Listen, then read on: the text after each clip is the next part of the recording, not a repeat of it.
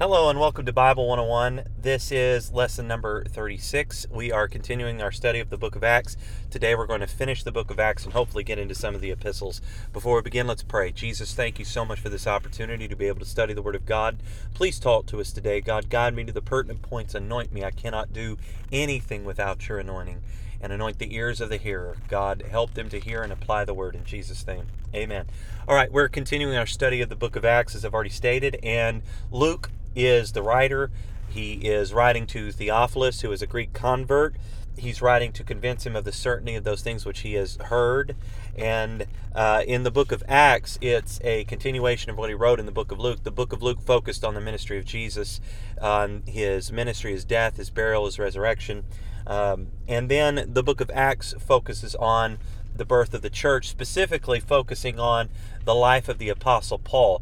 Now, we just discussed the Apostle Paul in chapter number 9, but before then, he talks about the birth of the church and the growth of the church, and this has been his focus. And then one of the reasons why the church grew so fast, and I failed to mention this when we talked about Acts chapter 2, is because if you read in Acts chapter 2 and verses 9 through verse 11, these nations, I did some study on this and looked up a map, and actually Jerusalem was almost in the dead center of all these nations. So when Pentecost happened and these Jews that had been dispersed to these other nations, when they had all gathered for the Feast of Pentecost, and so when the Holy Ghost was poured out, they received the Holy Ghost, they were baptized in Jesus' name, they went back to all these nations, and so it literally spread north, south, east, and west. So the gospel continues to be preached all over the place, and it prepared the ground for some of the future travels of these apostles. Some of them were visitors from Rome. Some of them were from Greek places. And so when they went back to all these places, it helped to spread the gospel very, very quick. And we've been focusing specifically on the growth of the church and how it spread from the Jews first. Jesus said, you shall receive power after that the Holy Ghost has come upon you, Acts 1 and 8. And you shall be witnesses unto me both in Jerusalem and in Judea, which is the surrounding region, and to Samaria and unto the uttermost parts of the earth, obviously talking about the Gentiles and all over the world. And so Samaria had been reached in Acts chapter 8. Several years had passed since Pentecost, the outpouring of the Holy Ghost in Acts chapter 2. But several years went by before they finally reached out to Samaria. And what forced them into Samaria was the persecution. It was the persecution that came through Saul, later to be called Paul. And then in Acts chapter 9, we read about his conversion. And then it ends after his conversion by saying that there was a peace that came to the church. However, when Saul goes back after his conversion, the people are afraid of him. The church is afraid of him. And Barnabas, who has already been introduced in the text in Acts chapter 4 as a man who sold his land and brought the money and laid it at the apostles' feet. Barnabas was known as the son of consolation or son of comfort, and he took Saul in under his wing. And there's something so beautiful about this. Perhaps I'll do a devotion one of these days on here and talk about Barnabas and how important this man that hardly ever gets spoken about was to the entirety of Scripture. You can look at the writer of the book of Mark was John Mark, and if it had not been for Barnabas, it is very possible that he would have fallen off the face of the earth. But Barnabas, even though at one point Paul rejected John Mark, Barnabas took him under his wing. Well, here the same thing is true about Saul, later to be called Paul. He may have never come up before the church. He may have never been used in the degree he was if it had not been for a Barnabas. And so many times we may not get credit for the things we do, but you never know when your life could impact somebody else that could make a huge impact on the world. And so Barnabas took him in Acts chapter 9, verse 27. I'm not going to take time to read it. Brought him before the council. Finally, they accept him. And then it goes back briefly to the ministry of Peter. And it ends in a very interesting way in Acts chapter 9. It says this, and it came to pass that he, talking about Peter, tarried many days in Joppa with one Simon, a tanner. Now, a tanner worked with dead animal hides. And you might say, well, why is that important? It's important because Jews considered that profession to be completely and totally unclean. Their house would have had a stench about it because they worked with so many dead animal hides. And in fact, I've even read that they forced them to work outside of the city walls.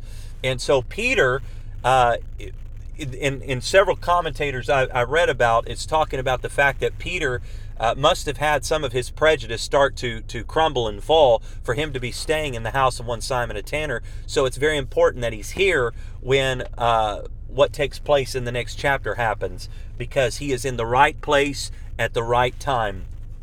And then it says this in Acts chapter 10, verse number 1. There was a certain man in Caesarea called Cornelius, a centurion of the band called the Italian Band, a devout man. All right, this is very important.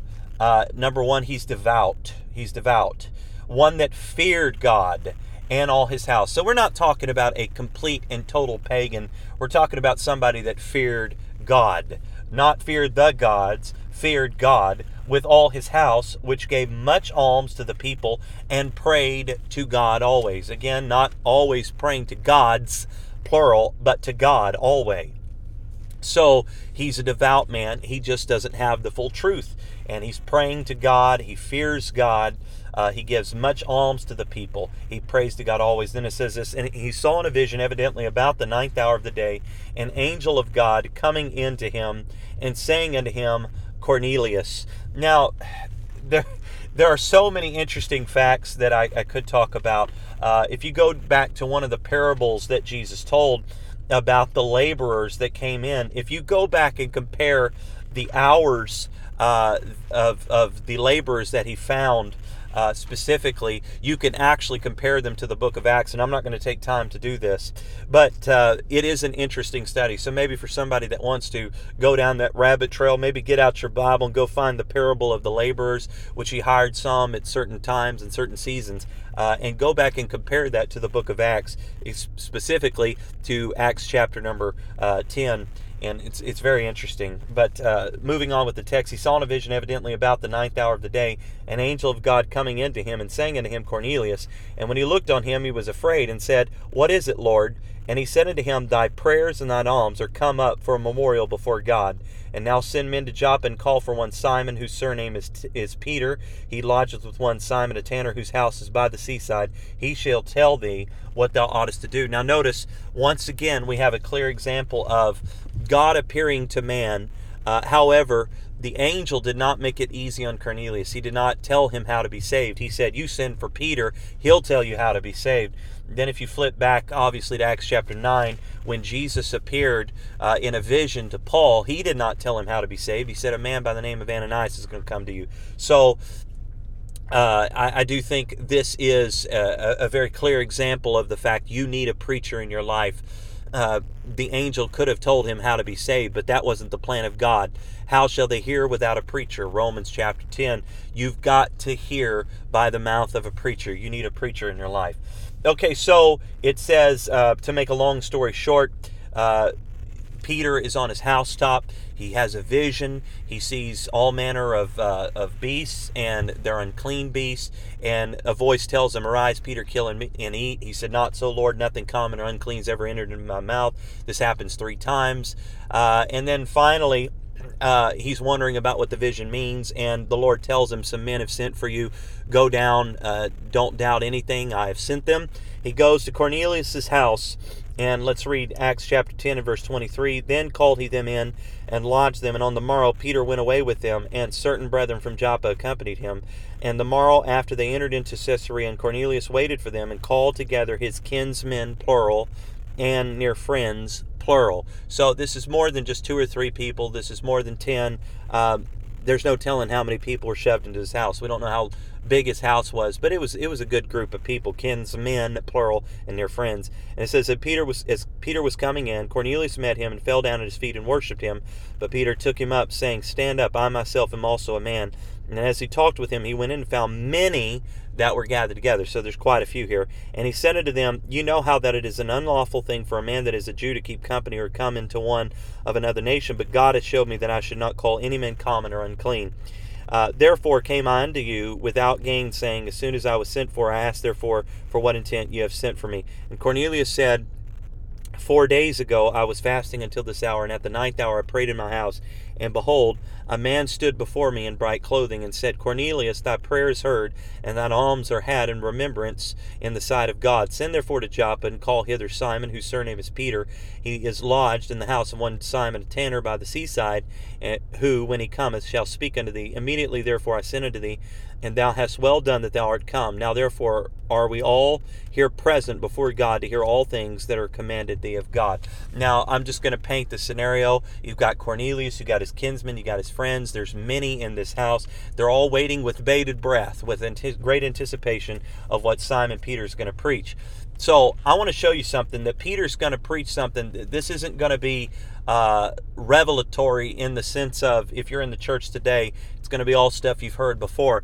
But I do want you to notice that Peter goes back to the basics. Now, he's not talking to Jews, he's talking to Gentiles. So he's going to go back to the basics, and he's just going to preach unto them Jesus.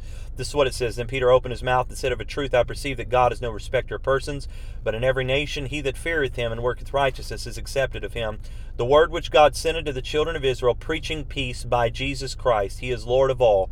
That word, I say, ye know, which was published throughout all Judea, and began from Galilee after the baptism which John preached, how God anointed Jesus of Nazareth with the Holy Ghost and with power, who went about doing good and healing all that were oppressed of the devil, for God was with him. And we are witnesses of all things which he did both in the land of the Jews and in Jerusalem, who they slew and hanged on a tree.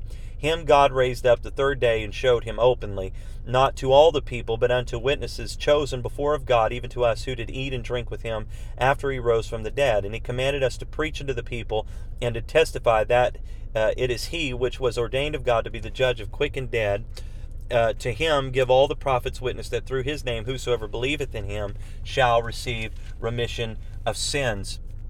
And then, let me just make this point. He said, whosoever believeth in him shall receive remission of sins. Somebody might take that verse in and of itself and say, well, see there, all you've got to do is believe, and you immediately receive remission of sins. You don't have to be baptized. You don't have to receive the Holy Ghost evidence by speaking in other tongues. You'll receive it when you believe, and you'll get your remission of sins. But the story doesn't end there. Just keep reading. Okay, then it says, while Peter yet spake these words, the Holy Ghost fell on all them which heard the word. Now, Peter didn't give them a whole lot of very in-depth scripture reading. Peter didn't have to give them a long exposition about Jesus and how he fulfilled all this Old Testament prophecy. He just simply preached unto them Jesus. God had already prepared this ground for the preaching of the word of the Lord. And it says, while Peter yet spake these words, the Holy Ghost fell on all them which heard the word. Can I just tell you, the Holy Ghost will always be able to do what you can't do. There may be some people you're working on right now, you just can't seem to convince them. What you need to do is fall on your knees in prayer and ask God to prepare that ground. So we're kind of back to what I talked about in the last lesson. It says, while Peter yet spake these words, the Holy Ghost fell on all them which heard the word. So, again, let me just say this. Okay, Peter had told them about Jesus. Now, obviously, Cornelius feared God with all his house, but he didn't have a full revelation about Jesus. Peter comes and he preaches Jesus. While he's preaching Jesus, the Holy Ghost starts falling. And it says, and they of the circumcision which believe were astonished, as many as came with Peter, because that on the Gentiles also was poured out the gift of the Holy Ghost. Now, they of the circumcision, obviously talking about the Jews. Up to this point, the Gentiles have not been included in the church. Now, there has been some proselytes to Judaism that we've read about in Acts chapter 8, the Ethiopian eunuch, for instance, but it is believed that he was a proselyte. But here we have Gentiles, not proselytes, Gentiles, that are hearing the gospel preached unto them. And so these men of the circumcision that went with Peter are standing back and observing. They're saying, I'm not real sure I want to be here right now, because we're not supposed to be in the house of Gentiles. We're going to face persecution by our brethren because of what we're doing here. They're not going to understand what we're doing. And you're going to read that in Acts chapter 11. We're going to go over here in just a minute. But they're standing back and they're saying, well, Peter, we may go with you, but we're not going to touch these guys to baptize them. We're not going to lay hands on these guys because they're Gentiles. That's probably what they're thinking. But then it says, and they of the circumcision, again, verse 45 of Acts 10, which believe were astonished, as many as came with Peter, because that on the Gentiles also was poured out the gift of the Holy Ghost. Now, how did they know this? Next verse, verse 46. For they heard them speak with tongues and magnify God. Then answered Peter, can any man forbid water that these should not be baptized, whichever have received the Holy Ghost as well as we. In context, what Peter is saying, since you see that God has accepted these men, are you really going to forbid them water that they should be baptized? They received the Holy Ghost as well as we, or that could be translated just like we did. So just like we received it on the day of Pentecost, just like you received it, they've received the Holy Ghost. They spoke in tongues just like we did. Then verse 48, and he commanded them to be baptized in the name of the Lord. Again, it's not optional. He commanded it, just like he did in Acts 2:38. He commanded it here. He commanded them to be baptized in the name of the Lord. The name of the Lord obviously is Jesus. Then prayed they him to tarry certain days. All right, and then in chapter number 11, after the Holy Ghost has been poured out upon the Gentiles, they receive the Holy Ghost, evidenced by speaking in other tongues, just like they did in Acts 2. I've already presented the case for Acts 8, that the same thing happened there. And in a minute, we're going to study where it happened in another place. It says in chapter 11, and the apostles and brethren that were in Judea heard that the Gentiles had also received the word of God. And when Peter was come up to Jerusalem, they that were of the circumcision contended with him, saying, Thou wentest to men uncircumcised and didst eat with them. But Peter rehearsed the matter from the beginning and expounded it by order unto them, saying, I was in the city of Joppa praying, and in a trance I saw a vision. A certain vessel descended. Okay, I'm going to skip down here just a little bit. Let's go to verse number 11. And behold, immediately there were 3 men already come into the house where I was, sent from Caesarea unto me. So he's already told them about the vision. Now he says, And the Spirit bade me go with them, nothing doubting. Moreover, these 6 brethren accompanied me, and we entered into the man's house. And he showed us how he had seen an angel in his house, which stood and said unto him, Send men to Joppa, and call for Simon, whose surname is Peter, who shall tell thee words, whereby thou and all thy house shall be saved. So Peter told them how to be saved. What happened in Acts chapter 10? While he yet spake the words, the Holy Ghost fell on them. They spoke with tongues, and they were baptized. He commanded them to be baptized in the name of the Lord. And it says, And as I began to speak, the Holy Ghost fell on them as on us at the beginning. So he says, just like it happened to us in the beginning, Jews, I'm telling you, it happened just like that to them. They spoke with tongues just like we did. Then remembered I the word of the Lord, how that he said, John indeed baptized with water, but ye shall be baptized with the Holy Ghost. Okay, skipping down now to verse number 19. So they've received the word. They were happy with it after that. Then verse 19 says, Now they which were scattered abroad upon the persecution that were about Stephen traveled as far as Phoenice and Cyprus and Antioch, preaching the word to none but unto the Jews only. And some of them were men of Cyprus and Cyrene, which when they were come to Antioch spake unto the Grecians, preaching the Lord Jesus, and the hand of the Lord was with them, and a great number believed and turned unto the Lord. Then tidings of these things came into the ears of the church which was in Jerusalem, and they sent forth Barnabas that he should go as far as Antioch, who when he came and had seen the grace of God was glad, and exhorted them all that with purpose of heart they should cleave unto the Lord. For he was a good man and full of the Holy Ghost and of faith, and much people were added unto the Lord. So once again, we see Barnabas is heavily involved in the growth of the church. And then Acts chapter 12, the church faces persecution from Herod. He threatens to persecute the church. He kills James with the sword. He seeks to put Peter to death, but the Lord delivers Peter from prison. We're going to skip over that. And then in Acts chapter 13, the Holy Ghost speaks to the church and says, Separate unto me Barnabas and Saul for the work whereunto I have called them.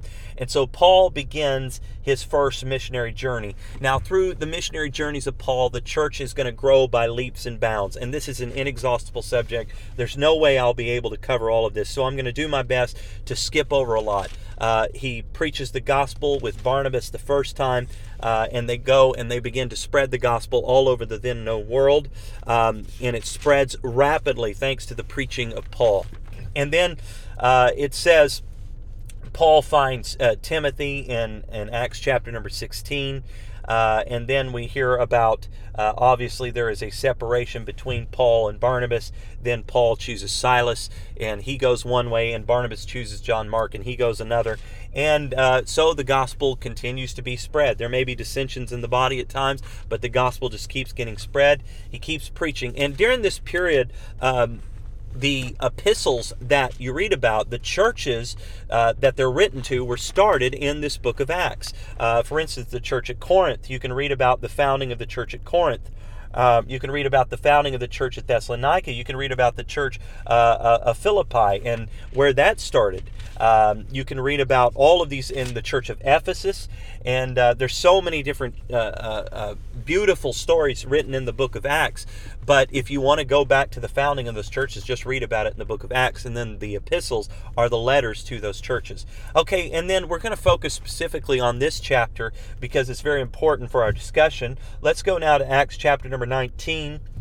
Acts chapter 19 and verse number 1. And it came to pass that while Apollos was at Corinth, Paul, having passed through the upper coast, came to Ephesus, and finding certain disciples, he said unto them, Have you received the Holy Ghost since ye believe? Now notice, he did not deny the fact that they had believed.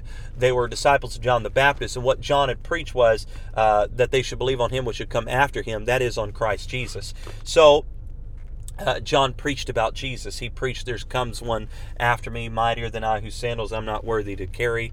He will baptize you with the Holy Ghost and fire. So the whole point of John's ministry was to point the way toward Jesus. He said in John chapter 1, Behold the Lamb of God, which taketh away the sin of the world. And a couple of his disciples left him and went and followed Jesus. So obviously they knew who Jesus was. He said, and he did not deny the fact that they had believed on Jesus, but he said, Have you received the Holy Ghost since you believed? Now some translations will change this to when you believe, but however it reads, the point is still the same. They had believed, but they had not yet received the Holy Ghost, telling us that it doesn't come immediately at the point of belief. He said unto them, Have you received the Holy Ghost since you believed? And they said unto him, We have not so much as heard whether there be any Holy Ghost. Obviously they had not heard about the outpouring of the Holy Ghost. And he said unto them, Unto what then were you baptized? Notice the first two questions Paul asked these disciples of John the Baptist was, he didn't have to give them a long dissertation on who Jesus was. Believe on the Lord. He didn't have to say that because they already believed on Jesus. But he said, Have you received the Holy Ghost? First question. Second question, since you haven't received the Holy Ghost, how were you baptized? So he's trying to find the root of the problem. How did you not receive the Holy Ghost? Well, the second question I have for you is, how were you baptized? And they said, Unto John's baptism.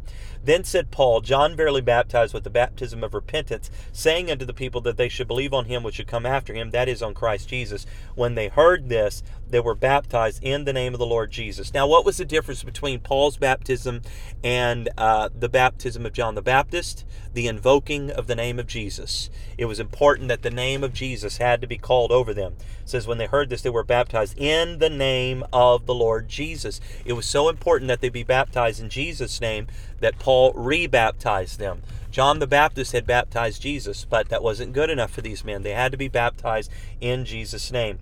And then it says, and when Paul had laid his hands upon them, the Holy Ghost came on them, and they spake with tongues and prophesied. Now, why is this chapter so important? Why did I take time to focus on this when I've skipped over so much in the book of Acts? It's because of this. Some people would argue and say, well, the only reason they spoke in tongues in Acts chapter 2 is because that was the initial birth of the church. And then you might say, well, okay, what about Acts chapter 10 and the birth of the Gentile church? Well, yeah, that's just because that was the birth of the Gentile church. That's the only reason. But what about here in Acts chapter 19?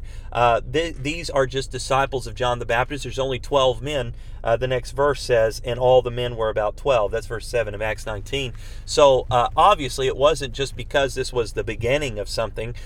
This was the normative experience for the church. They spoke with tongues. This is regular occurrence. They were baptized in Jesus' name, and they spoke with tongues. And then you can read in Acts chapter 19 about the miraculous growth of that church in Ephesus. Causes a great uproar because the revival happens there. So Paul once again faces persecution.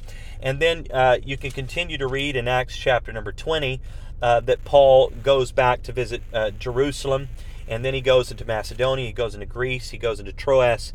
And then you can keep reading that Paul, in Acts chapter 21, seeks to go back to Jerusalem, but the Holy Spirit keeps warning him through prophets that if he goes, he's going to face great persecution. But Paul says, none of these things move me, and he decides he's going back. But then Paul gets, later on, making a long story short, Paul gets arrested, and he seeks to appear before Caesar. He finally appeals to Caesar because the court system in that day was very corrupt, and the Jews wanted his death, and Felix sought to appease the Jews. And so Paul appealed his case to Caesar. And so the rest of the book of Acts is all about his journey to Rome. And I could take time to read all of it, but I'm not going to for the sake of time. So then what you need to understand is Paul never actually made it into Rome until you read in Acts chapter 28. This is how the book of Acts ends, his ministry in Rome. And